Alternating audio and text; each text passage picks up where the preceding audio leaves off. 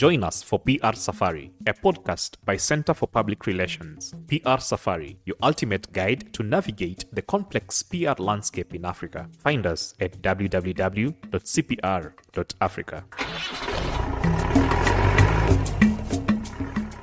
Hello, my name is Chris Wangalwa. Our guest and guide is Gichuhi. Anne is communication consultant and immediate former CIPR lead at University of Nairobi. Now let me shock you, Chris. I didn't study PR. I'm shocked. I know, right? I was thrown into the deep end. In 2005, I was the PR manager for Pan-African Christian University. I set up the department without studying PR. I had to learn PR on the job.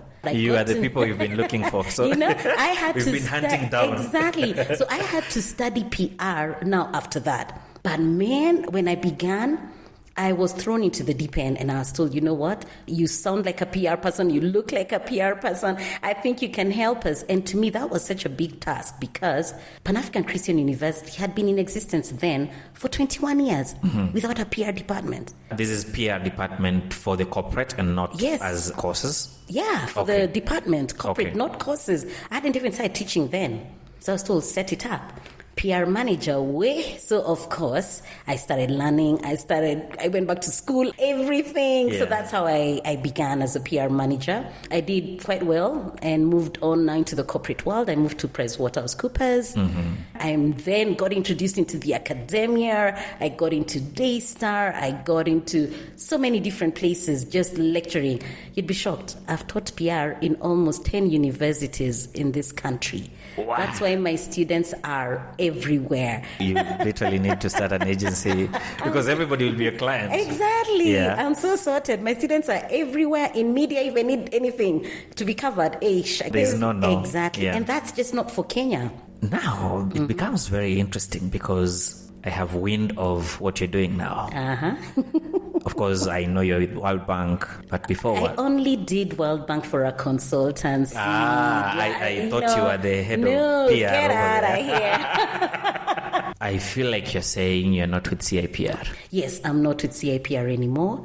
I am not with CIPR, for real.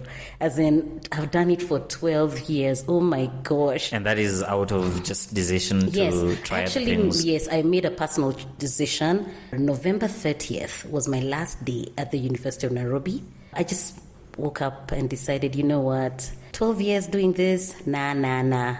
I can do something else. And I'm moving to bigger and better things.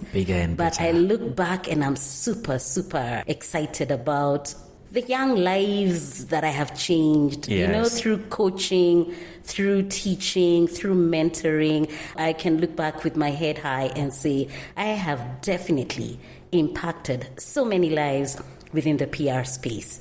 So I'm not at the University of Nairobi anymore. I'm not doing CIPR anymore.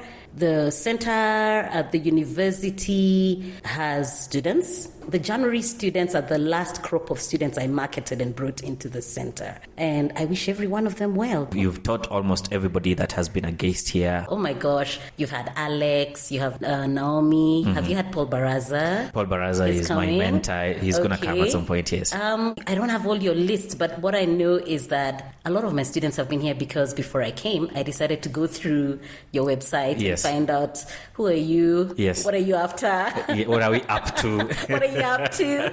Then I discovered, cool, I'm safe because I saw familiar faces, partners in the industry. Otherwise, you'd have said no. Of course, I would have said no. I've taken long to build this brand. I can't just destroy it in a minute. Yes. Yeah. CIPR is a very interesting organization based on the reviews. I've not been there myself. But the reviews... Wow. Okay. Let me just actually give you some histories. A lot of people do not know the history. But in 2008, a representative from CIPR UK came to Kenya and discovered there's a big gap among our PR practitioners. We had a lot of quacks calling themselves PR people, yet there was a lot of lack of professionalism. You know that thing of being there, done that? Yeah. A lot of us in the PR space feel, I don't need to go to school. And I'll tell you, I've marketed CIPR since 2010. And a lot of the people I would meet would tell me, hey, we've been in this industry forever. What are you telling What us? is new? Been there, done that. There's nothing you can Until tell you're us. there. Hey. Until now they come class one. They're like, oh gosh, I didn't know CIPR. In fact, they used to make fun and say, Anne, why didn't you warn us? Why? So they discovered that they can actually begin and partner with like-minded individuals and organizations and start up professional courses that will help to position PR practitioners to compete with the Western world in the PR ecosystem. So that goes way back as 2008.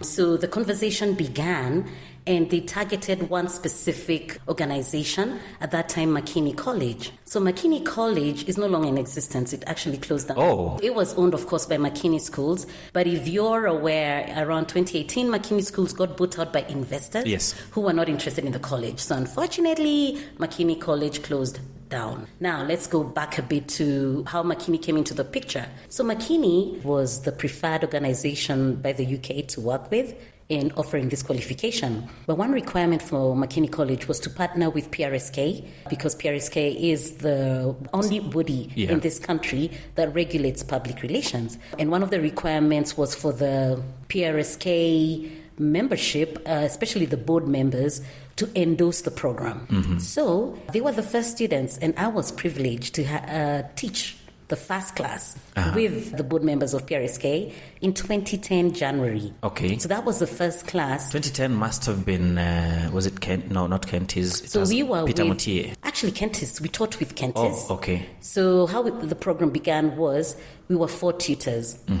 And this is really funny because at the time I used to stay around State House. So I saw the ad in the papers, CIPR looking for students. And I used to stay next to the McKinney School in State House Road. So I just walked out of my house, went into the office. There was a gentleman there called Alan. And Alan looked at me and he was excited. He thought I'm a student. So he started telling me about the program. Then I said, you know what? I'm actually a lecturer at Daystar University and I want to teach in this program. So Alan said, this is not our program. This is a UK.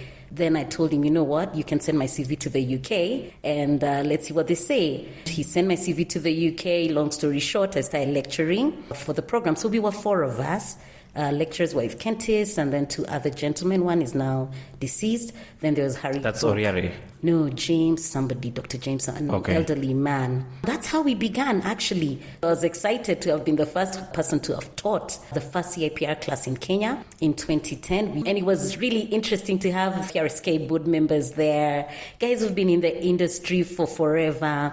So their insights and contributions were brilliant, and that pretty much set the stage for CIPR. So we went on with CIPR at McKinney College up to 2018. And at the same time, I was a lecturer at Daystar University, and I was also a lecturer at the University of Nairobi. So you were lead? Yes. Part-time? Yes. Okay. I was lead part-time. Interesting. Now, that's the beauty of CIPR. Even at the University of Nairobi, I was lead part-time, mainly because you don't want to lose your practice. You'd want to engage yourself in a lot of industry-related work. Yes. So that you upgrade your skills and you don't lose what... you need to be up there if you're going to teach. Yes, you've got to... no one wants to come and sit and listen to you for hours if what you're telling them is nothing new. So up until 2018, McKinney College closed down. Of course, there was a gap in the industry. Then we got competition. A new center within Nairobi came up called Simon Page. That was good competition. That was from 2019, I think, up to last year. Then in 2020, 2 of my colleagues at the University of Nairobi, where I was a lecturer at the School of Journalism, and they were my students at CIPR, told me, you know what, Mwalimu, we can't allow CIPR to just die. CIPR brought a lot of change in their lives and really positioned them to be great sharks, PR Why sharks. die, first of all? Why the thought of... I'll tell you, it's very easy for a foreign program to die in an African market, mainly because it calls for so much work. to keep a CIPR center running and growing and making money, it calls for a lot of work, a lot of work. So very few people are willing to jump into the deep end. So they challenged me and said, you know what, we'll back you up. Started at the University of Nairobi. And that's how we began. So, of course, the UK came, did an audit at the University of Nairobi, and endorsed. And we began in 2020. Now, we had to have it, physical classes in Uganda and in Kenya. Shock on us, COVID. Oh, no. COVID. So we were like, we're not going to stop all the planning. But what is so good is that, COVID worked for us. CIPR grew in leaps and bounds because of COVID. Mm-hmm. Why would that be the case? We offered the program online, and what that meant... Physical online or online? Online only. Okay. Remember, there's COVID. Guys were not coming out 2020, 2021. Is it the online of self-service or online of teaching the lecturer in class? has to you be see, there? like now how we are talking. Yes. I call you, Chris, can you answer this? Chris that, yes. Chris the other. That's how the classes run. And the beauty of online for us, it allowed us to go East African and Africa-wide. Yes. We managed to get loads and lots of students from Uganda, Somalia, South Sudan, Rwanda, and that was great. I mean, for me, that was such a plus. COVID was a good thing, if you ask me. For real, eh? Even you, it worked for you. I mean, it worked for me, miracles and wonders. So, for real? Yeah. I know, we tend to... talk so bad about COVID. Of course, it has a lot of negativity to it. But when we look at the bright side of the pandemic and the opportunities that the beauty pandemic... of a crisis. Exactly. Yeah. Pretty much crisis, yeah? Mm-hmm. Seizing the opportunity and making use of it and growing and learning, because we had to learn a lot. I wish we were also speaking about something that people can learn from you. Maybe. You know what? Is that? I can say strategic partnerships. The role of strategic partnerships in building a brand. As I mentioned, last week I was in Dar es Salaam on this World Bank project, and I was building strategic partnerships with people from all over Africa. And the way CIPR began in Kenya, we had to build strategic partnerships with like-minded people. The way CPR will grow is you are building strategic partnerships with like-minded people. Yes.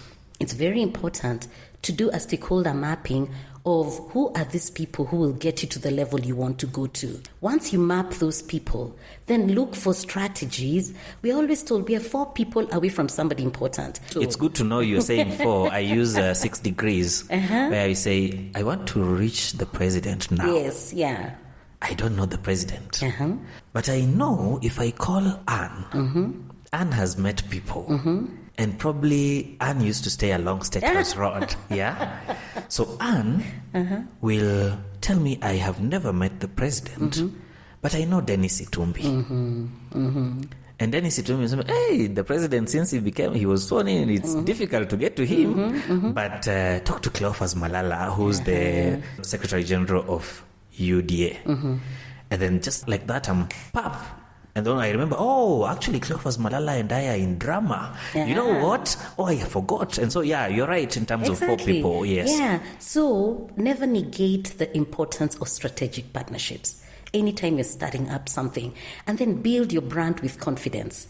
That's why professional development, and not just CIPR, by the way, build your brand through professional development in any course. For example, I keep telling PR guys, don't just stick to PR. Now we're going AI way. We're going, climate change. We're going policy. We're going. So don't limit yourself. Go out. What we usually say, that's our philosophy we have here.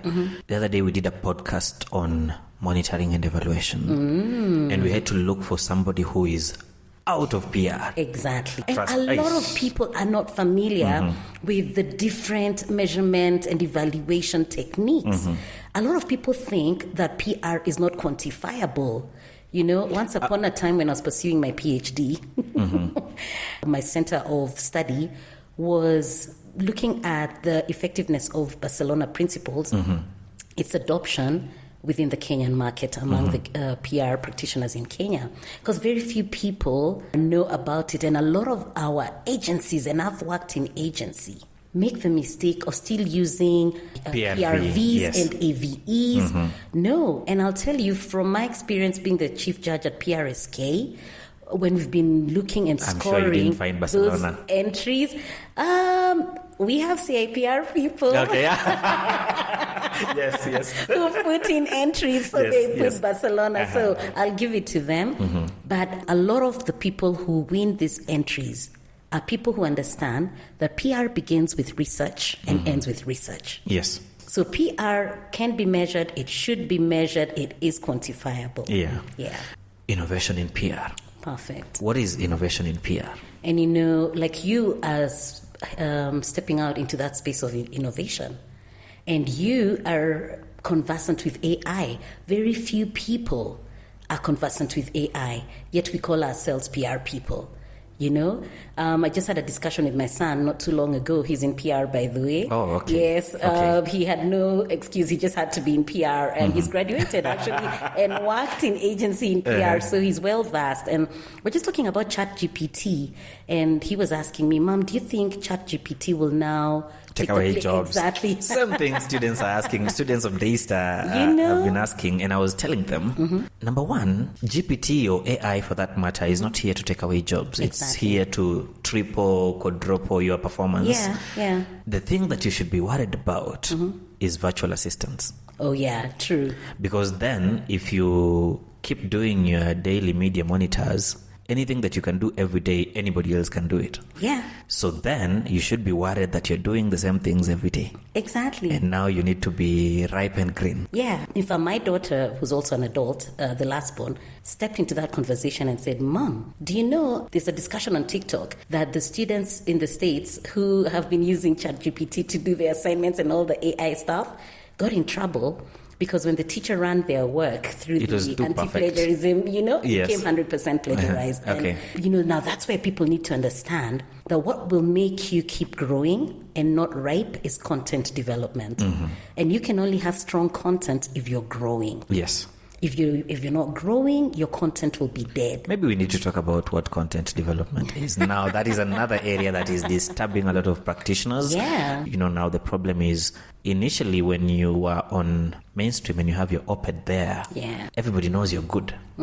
But now there's social media and you're running up an organization and you're placing things on social media and it's generating some 5-10 likes. Yeah.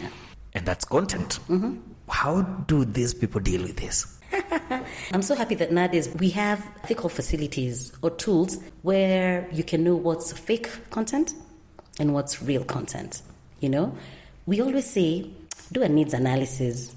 Find out what the needs, interests, and concerns are for your audience. Yes. Once you've discovered what their interests are, then try and see how will you feed into that gap. Then you look for proper content based on that. I watch a lot of YouTube, and I keep looking at some who are so good. And do you know it's consistency? The secret to content development is consistency and evidence-based content. If you're talking to us about lifestyle, your life is what we are looking at. And maybe a little bit of packaging of the consistency. Exactly. Yes. Exactly. Package it. In PR, we say you'll never get a second chance to make a first impression. Yeah. All right. Yeah. So how you present yourself is how people will always remember you. Yeah. So if your content is lifestyle, package it in a lifestyle way. If your content is in academia, package it in a way profs can understand. One of the challenges I had last week in Dar es Salaam was speaking to scientists and packaging the content in a way the scientists can understand and help them to break down their content into a strategic narrative that you and I can understand. Because we all have content, but we are throwing that content in the wrong direction. Or we don't even know that this is content. We don't know. Let me tell you, everyone has content. Everyone. And it's biblical. The Bible says, what do you have in your hands? Every one of us has something in our hands, but we don't take time to look at what's in our hand that can make value. If you have something in your hands without knowing your purpose, Exactly. You will throw it all over. But guess what? If I didn't know you, Chris, I would tell you what you have in your hands is your confidence and your voice. Yeah. So how can you use those two things? I've been told from high school that I needed to do radio. Exactly. You've reminded me, I was in Kianda, not too far, Kianda High School, and in Form 1, our Swahili teacher. She used to be involved in drama, KBC back in the day. Yeah. And she told me, you need to join radio. And she really even tried to get me into radio. You actually need Form to. one. And I'm like, what? Or come be our co-host. Yeah. But look, I ended up in the communication industry. Yes. And one of my hobbies, I even call it a hobby because I enjoy doing it, is training. Mm-hmm. I'm an awesome facilitator. I'll give that to me, you know? Yeah. So yeah, communication. So we all have everything in our hands. Let's make use of it, and let's keep growing. When you're green, you grow. But when you're ripe, you begin to die. How do I know I'm ripe? How do you know you're ripe? You've been doing the same thing over and over, expecting different results, and nothing is happening. Yeah. One of the reasons I left CIPR is I was ripe. 12 years. Yeah, 12 years. Really, I was too ripe. I needed to get off and start growing. Yeah. Have you found challenges now in the same space? You're too ripe. I mean, if you keep finding things that you're solving without really exploring. No, I have opportunity for growth. I have lots and lots of opportunities for growth because I want to venture into serious spaces, you know. Yeah. You're like, wow. Yeah. Okay. When I grow up. Okay. Yeah. You're probably joining, what's that, Shark Tank? That's a serious space. Good one. Thank you very much, Anne. It was a pleasure and we appreciate. Thank you. Thank you so much for having me. It's an honor.